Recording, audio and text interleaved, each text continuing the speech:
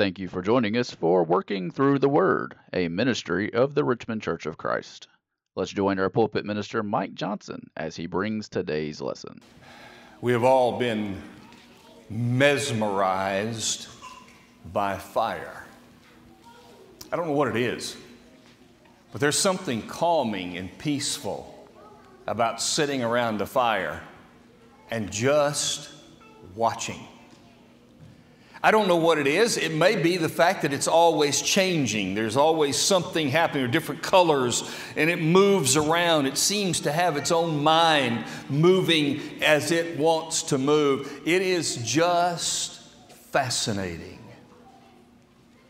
Fire has been a part of God and His people since the very first people. You recall the story of Cain and Abel. The Bible says that in Hebrews 11, in describing that event, Abel offered a more pleasing sacrifice than Cain. And Cain killed Abel. Cain killed Abel because he knew that God had accepted Abel's sacrifice, but had not accepted his. You know why he knew it? Not because God told him, but because God accepted his sacrifice when He rained fire down out of heaven to consume that sacrifice. And that display showed Cain that God had chosen Abel.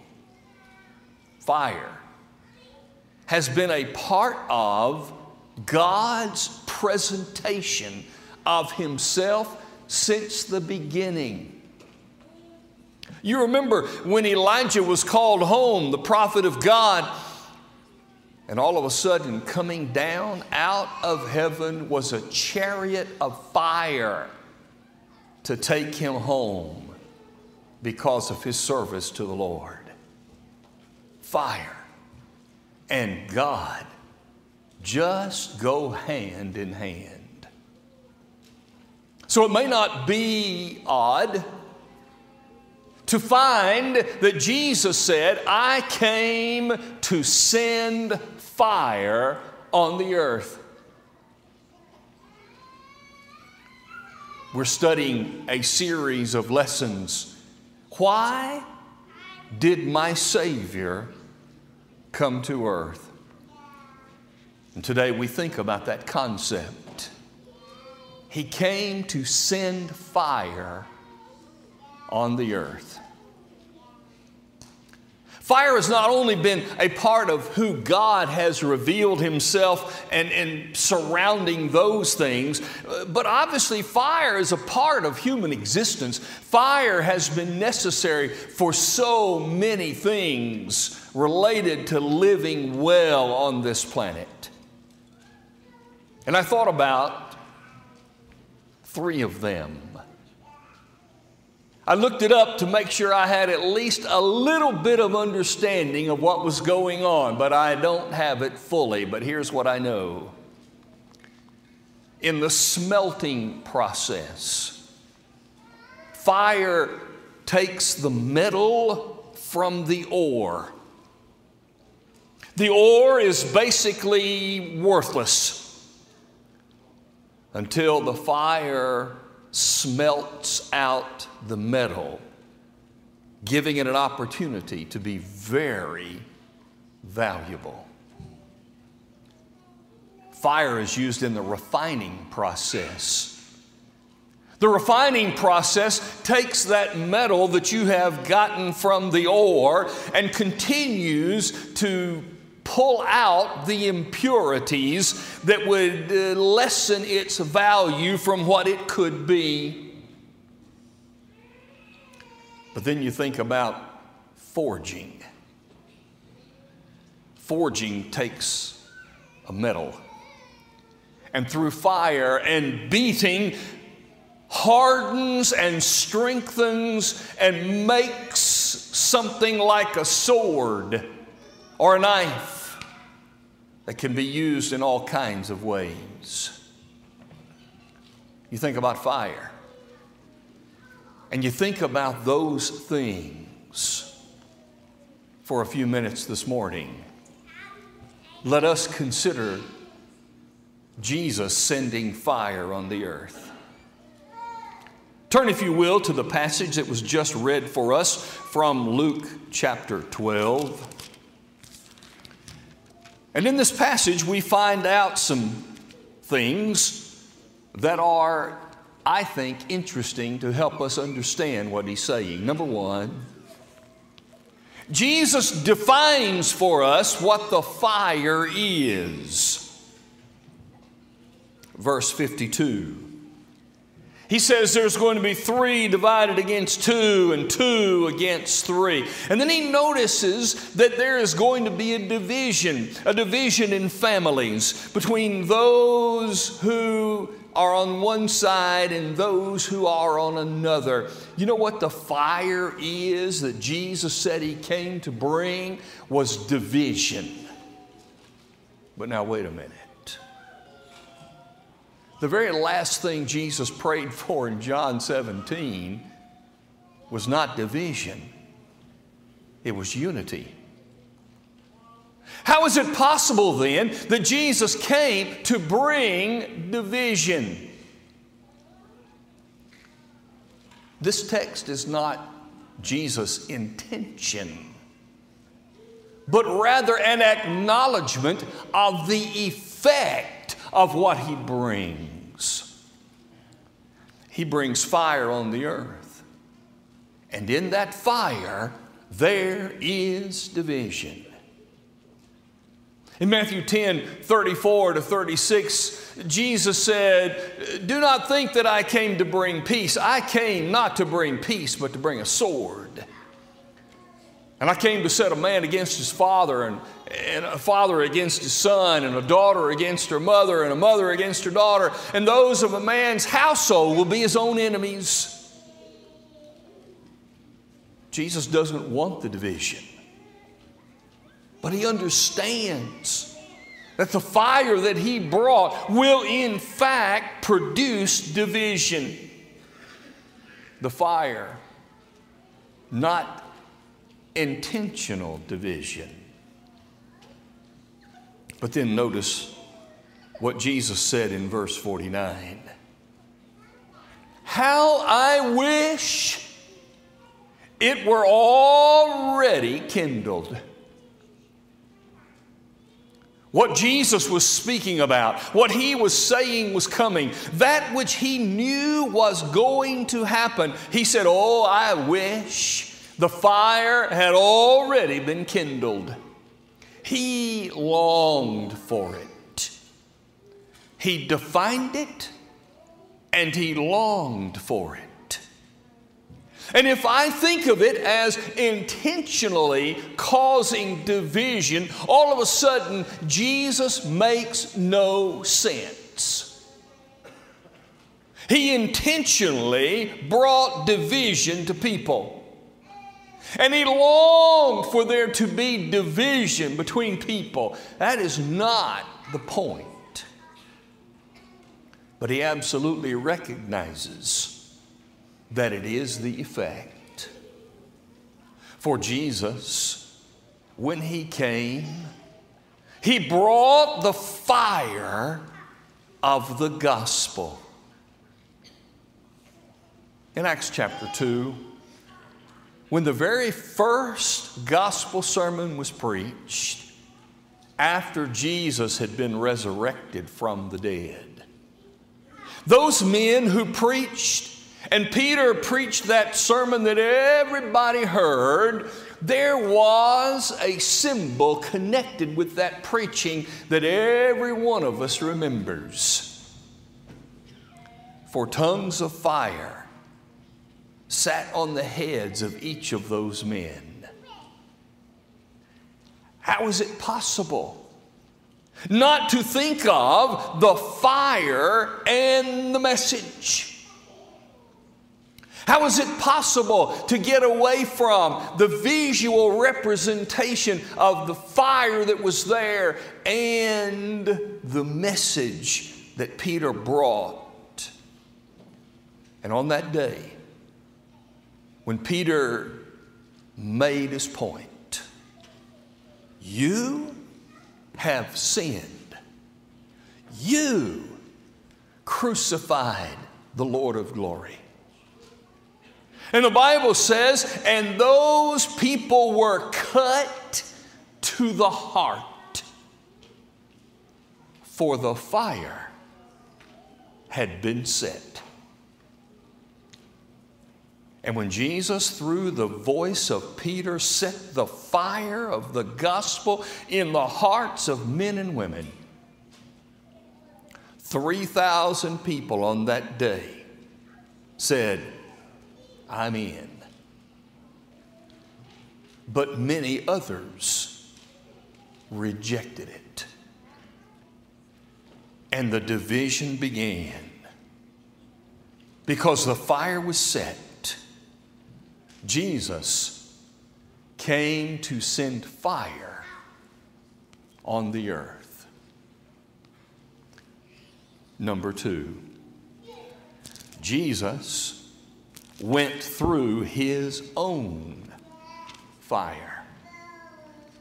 Consider Mark chapter 10. There's a story that occurs here that allows us to hear Jesus talk about his own fire. And oddly enough, it is a story, an event about division. James and John, in front of all the other disciples, came up to Jesus and said, we have a question we want to ask of you. Okay, what is it? When you come in your kingdom, we would like to sit one on your right hand and one on your left. And division occurred. The other disciples were highly upset and they were angry. I wonder why. Were they angry because the question had been asked? Or were they angry because they didn't think to ask it first? I wonder. Either way, division occurred. Either way, it was there, the fire was set. And Jesus goes on to tell us by asking them, can you drink the cup that I drink? Can you be baptized with the baptism with which I will be baptized? And they said, yes, we are able. Listen to his words. You will indeed drink the cup that I drink. And with the baptism I am baptized with, you will be baptized. In other words, yes, I'm going to go through something.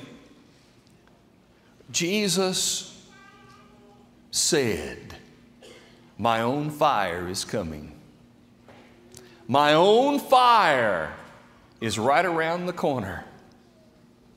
Remember what he said in the Luke 12 passage. Oh, that it were already kindled.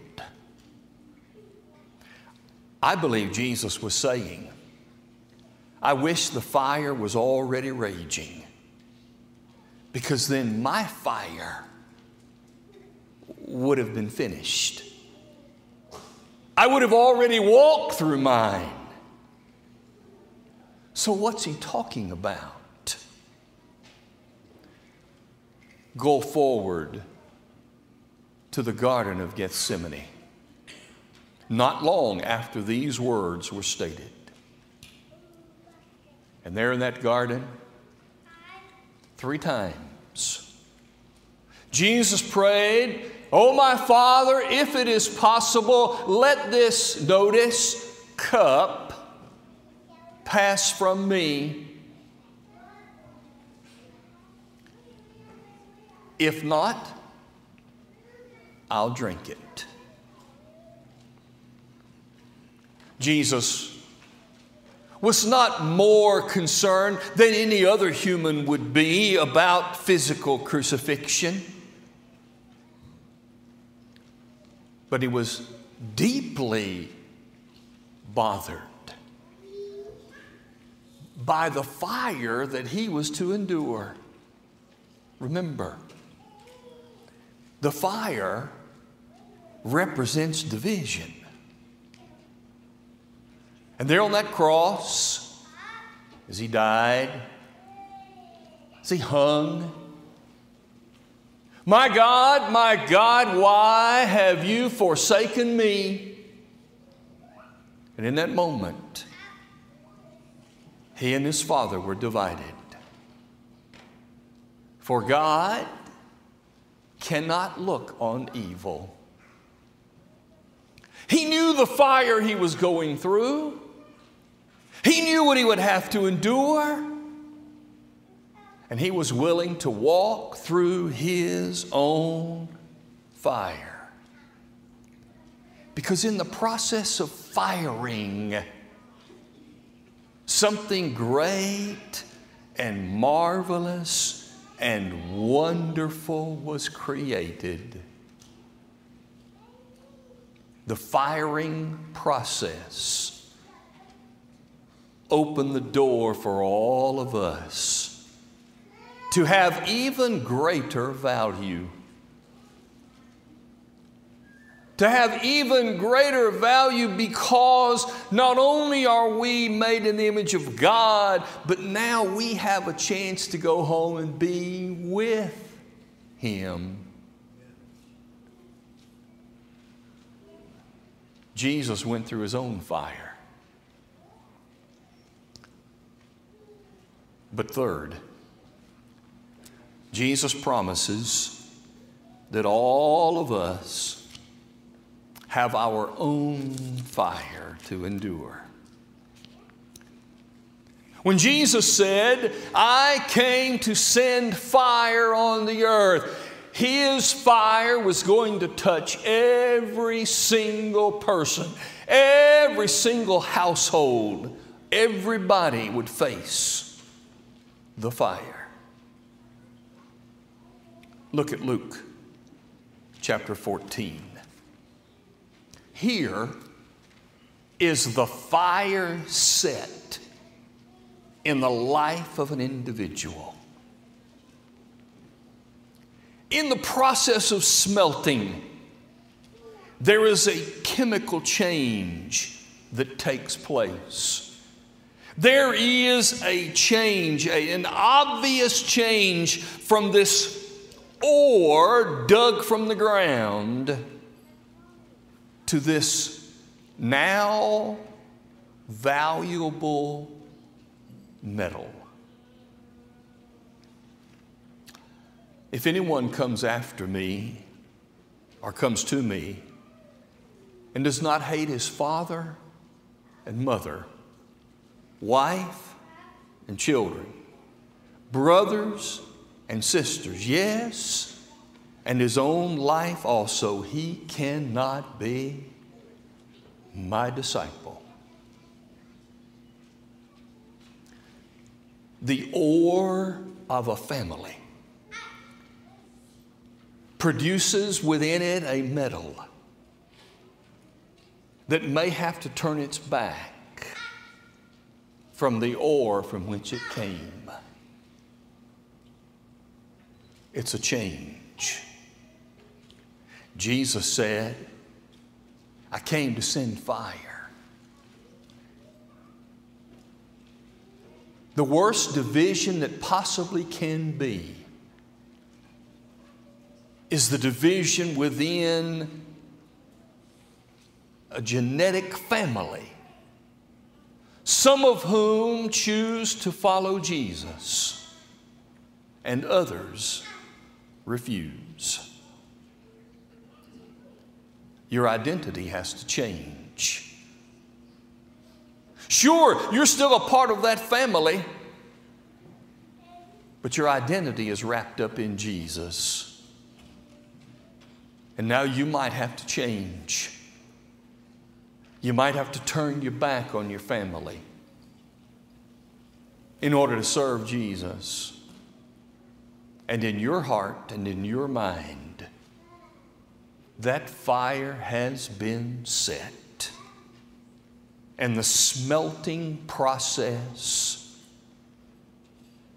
the change has started. Whoever does not bear his cross and come after me cannot be my disciple. The refining process is a continual, daily, constant removing of impurities. The fire that Jesus said we will go through is bearing our own cross, whatever that is.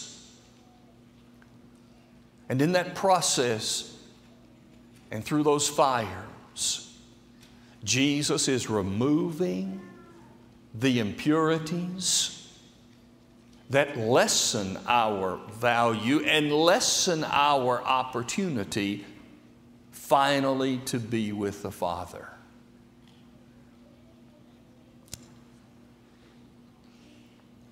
So likewise, whoever of you does not forsake all that he has cannot be my disciple.